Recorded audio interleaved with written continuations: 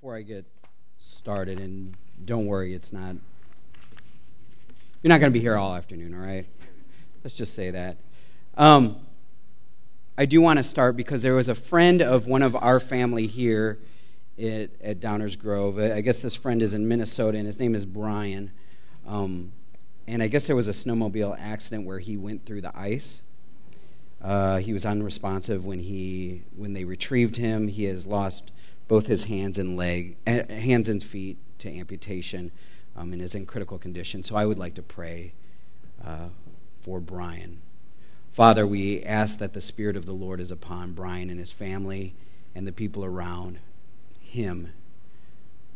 Lord, this cannot be easy, and it will not be easy from now on. We are thankful we have the promise of your soon return, where there will be no more death, sorrow, crying, and pain. Lord, be with him, his family, and those around him. May they see the glory of the Lord, and may he, with every breath that he has, glorify your name. In Jesus Christ's name we pray. Amen. I will remember this is up. I will start with a poem, and I will end with a poem.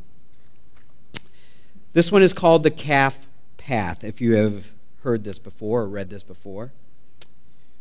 One day through a primeval wood, a calf walked home as good calves should, but made a trail, a bent askew, a crooked trail as all calves do.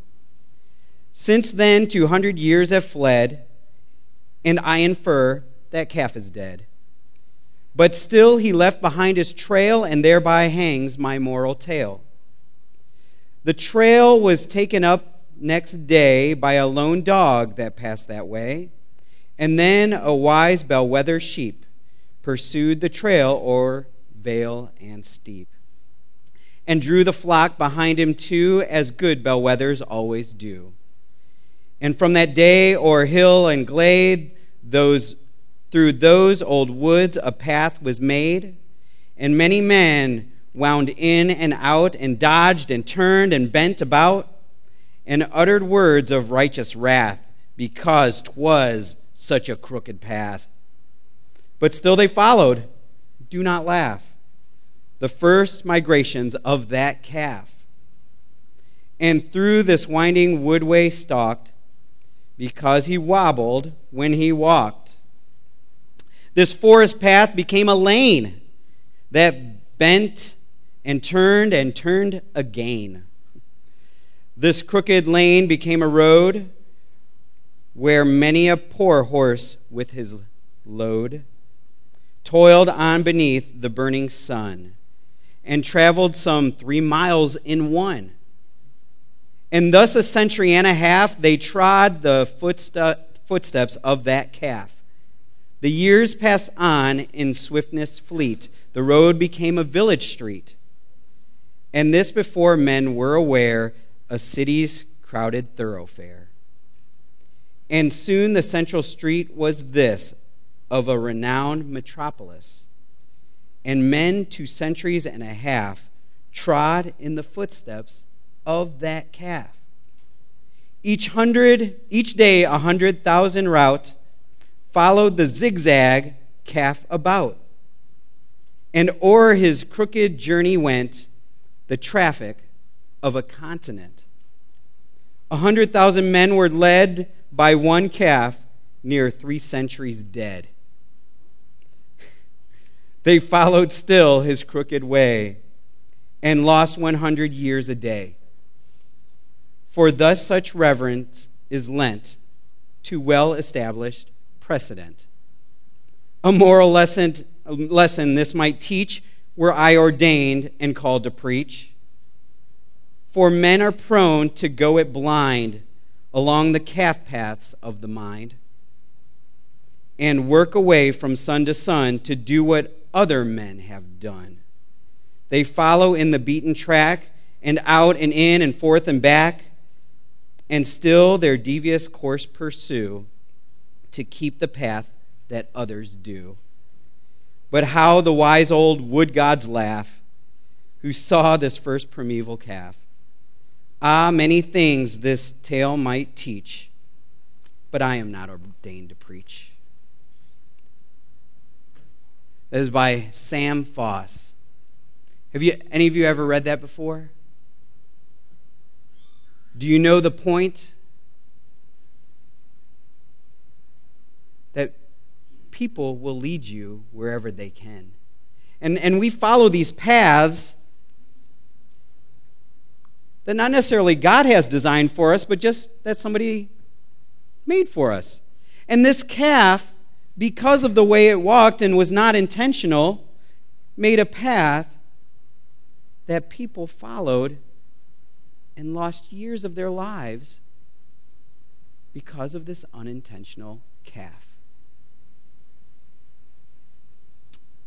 You know, before there was GPS, if you guys can remember this, and some of you cannot. Actually, last night I had some young adults over, and I was talking to a couple that, they're not a couple, but a couple as in two, were at our house, and they, they're young adults. And they said, I asked, well, what year did you graduate? And they said, 2013. We're feeling a little bit old, 2013. And I said, wow. Well, that's 20 years after I graduated. And they said, we weren't even born yet. And I said, what? Now I know how some of you guys feel. No, just joking, JP. No. Well, we got Bill over here, who knows how old. But before GPS, and before things like MapQuest or Google Maps, we would have these things called maps. Do you remember these things? I think they're in museums now. But you would open this map, and you would look, and you would find the road. But even before maps, which predates all of us, because I'm sure even the oldest person in here, maps were around. What would happen is you would find your way by landmarks.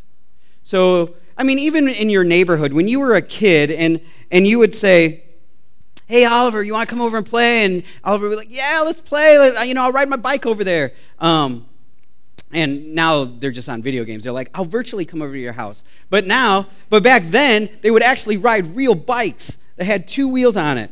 And so they'd come over, and they'd be like, but the first time was, how do I get to your house?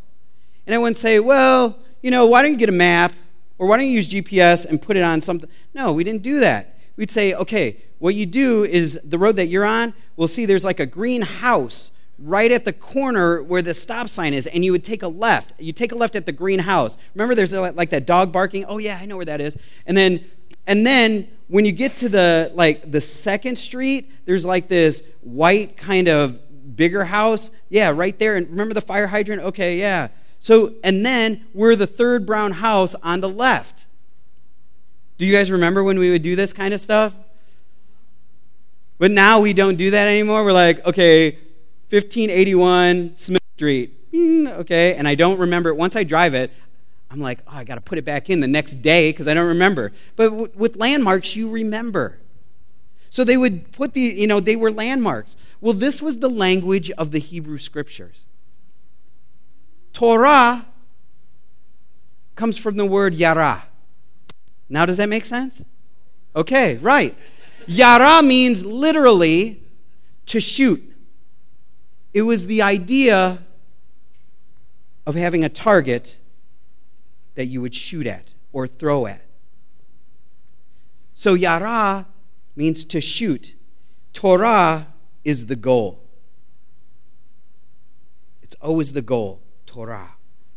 But as in Torah, which hopefully most of you know, that means that is translated law, which I don't think that is a really good translation. Maybe goal is better, the place I want to be. But within that, you have these things called mitzvot. Does anybody know what mitzvot is? What most people translate mitzvot. It is not landmarks. What is mitzvot translated as? There are 10 of them. but there are actually 613 in the Torah. What is it? Commandments. The mitzvot, that's plural. Mitzvah is singular. So this mitzvot literally comes from there are two meanings. One means to bind, and the other one is the idea of landmarks. I know where I want to go, so I have landmarks to guide me in that way. That's how you find your path. There are landmarks. God put landmarks there. When I was in Korea, the first year I was in Korea, I was on this island. And this island was just a few miles south of North Korea. Now, if you know, North Korea and South Korea do not play nice. Or it was worse, and we don't know where it is right now. But actually, a month after I left, there were some North Korean spies that had come on the island, and they were killed on the island because they were trying to spy out the land. About half of the residents on the island, about 3,000 of the residents, were military. So I'd hear gunfire in the morning, just practicing drills. And 3,000 were just residents. Well, all of the island that weren't roads and some of the little beaches were covered with landmines. And there was this fisherman that had met me, and I had a Korean partner to help translate and everything. He said, "Hey, let's go down to the beach." I said, "All right, let's go." He said, "But you must follow me." I said, "Okay." And he had, okay. He said, No. You must follow my steps. I said, "Okay, let's follow." So there was this little path that, and there were like things on the path to keep us on the path. And it took us about 20 minutes to go through this path. He said, I want to tell you why I had you walk this path with me exactly the way. Because there's landmines right all around in there. And I was like, "You just took me through a landmine field?" And he said, "Yeah, but we were safe. There's the path." I found out later that landmines shift. So I wouldn't do that again. But they've been doing it for years. But they had set up landmarks so that I would be safe on this path, which, praise the Lord, I am here. Right, thank you. Amen. Was that Rod? Amen. Thank you. My wife didn't even give me an amen. Thank you.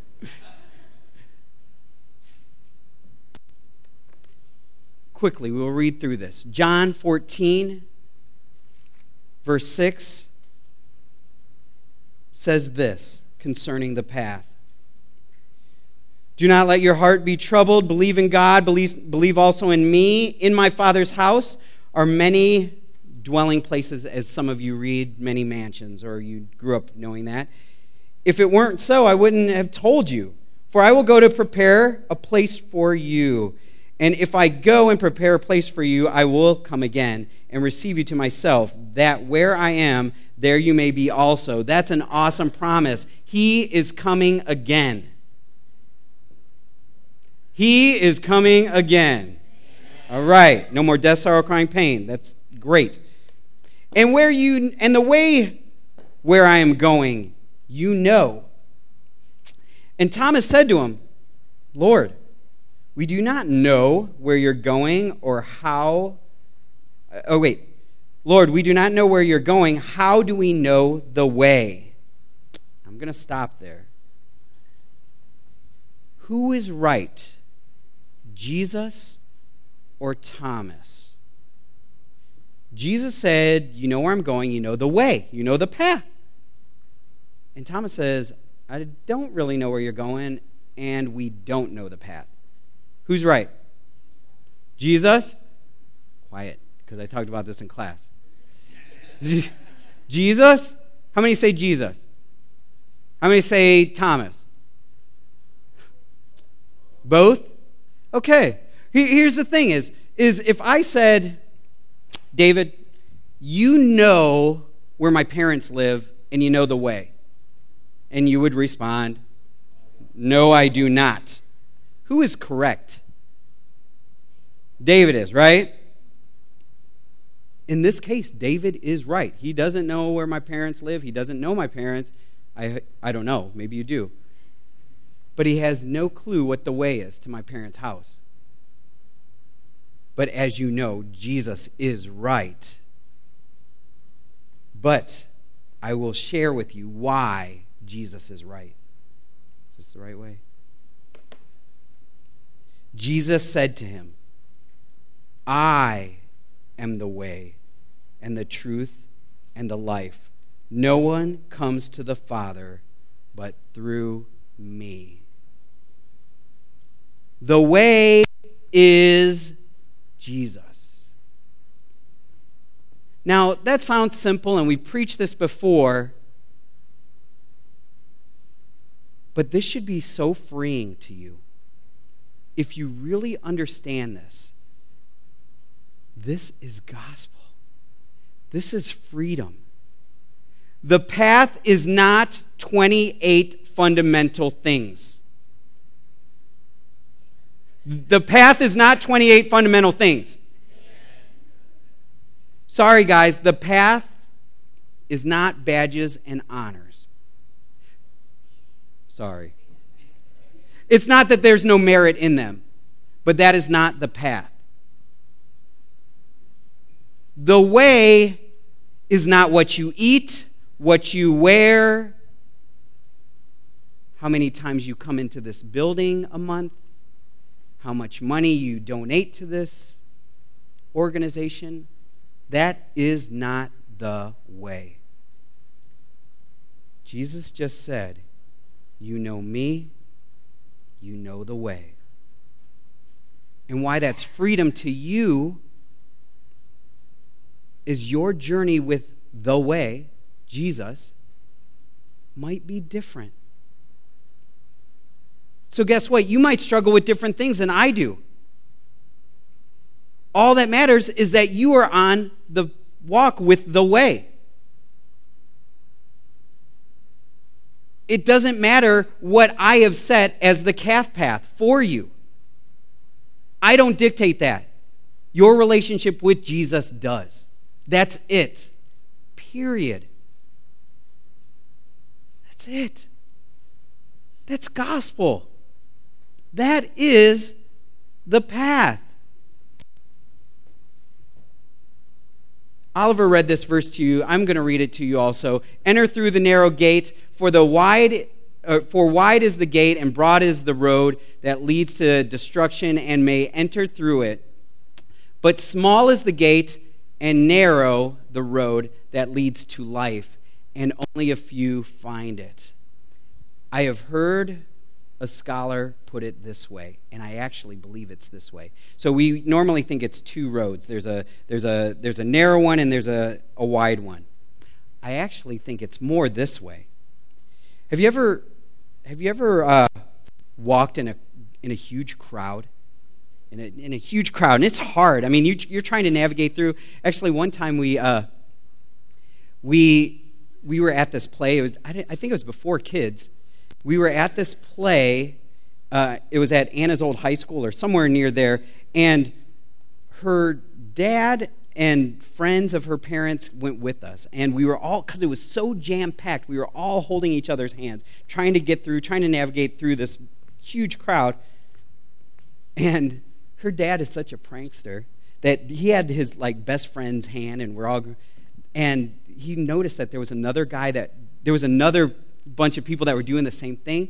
So he took his hand and he slipped it in the other guy's hand. And so his friend started going a different way. He's like, I don't know this person. But you know what it's like to navigate through a crowd like this. Well, I actually think that what's happening here is you're navigating through finding a narrow path, but the challenge with this is all the path is going this way. What this is saying is there is a wide highway coming this way.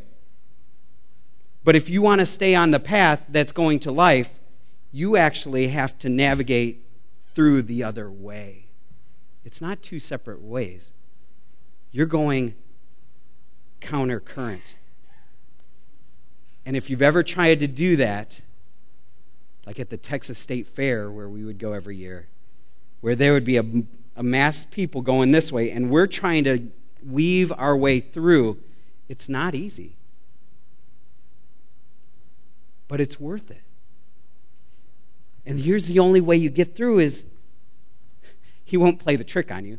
Jesus takes your hand, says, I am the way, we'll get through. That's gospel. So even though your badges, your honors there is merit in it. It's making you into a fine young man and woman. My challenge to the leaders here is bring them to the throne of grace. Let them know Jesus. Their walk will be different from your walk, but if they gain relationship with Jesus, it'll all be cool. It will all be good, and they will be on the path. Because finding your path is finding Jesus. I will stop with this. I will end with this poem, and you know this. It was referred to in the play. And again, in the poem I can agree with it, but in the theology I don't. Two roads diverged in a yellow wood, and sorry I could not travel both. And be one traveler, long I stood, and looked down one as far as I could, to where it bent in the undergrowth. Then I took the other as just as fair, and having perhaps the better claim, because it was grassy and wanted wear. Though as for that the passing there had worn them really about the same. And both that morning equally lay, in leaves no step had trodden black. Oh, I kept the first for another day, yet knowing how way leads on to way, I doubted if I should ever come back. I shall be telling this with a sigh, somewhere ages and ages hence. Two roads diverged in a wood, and I took the one last traveled by, and that has made all the difference.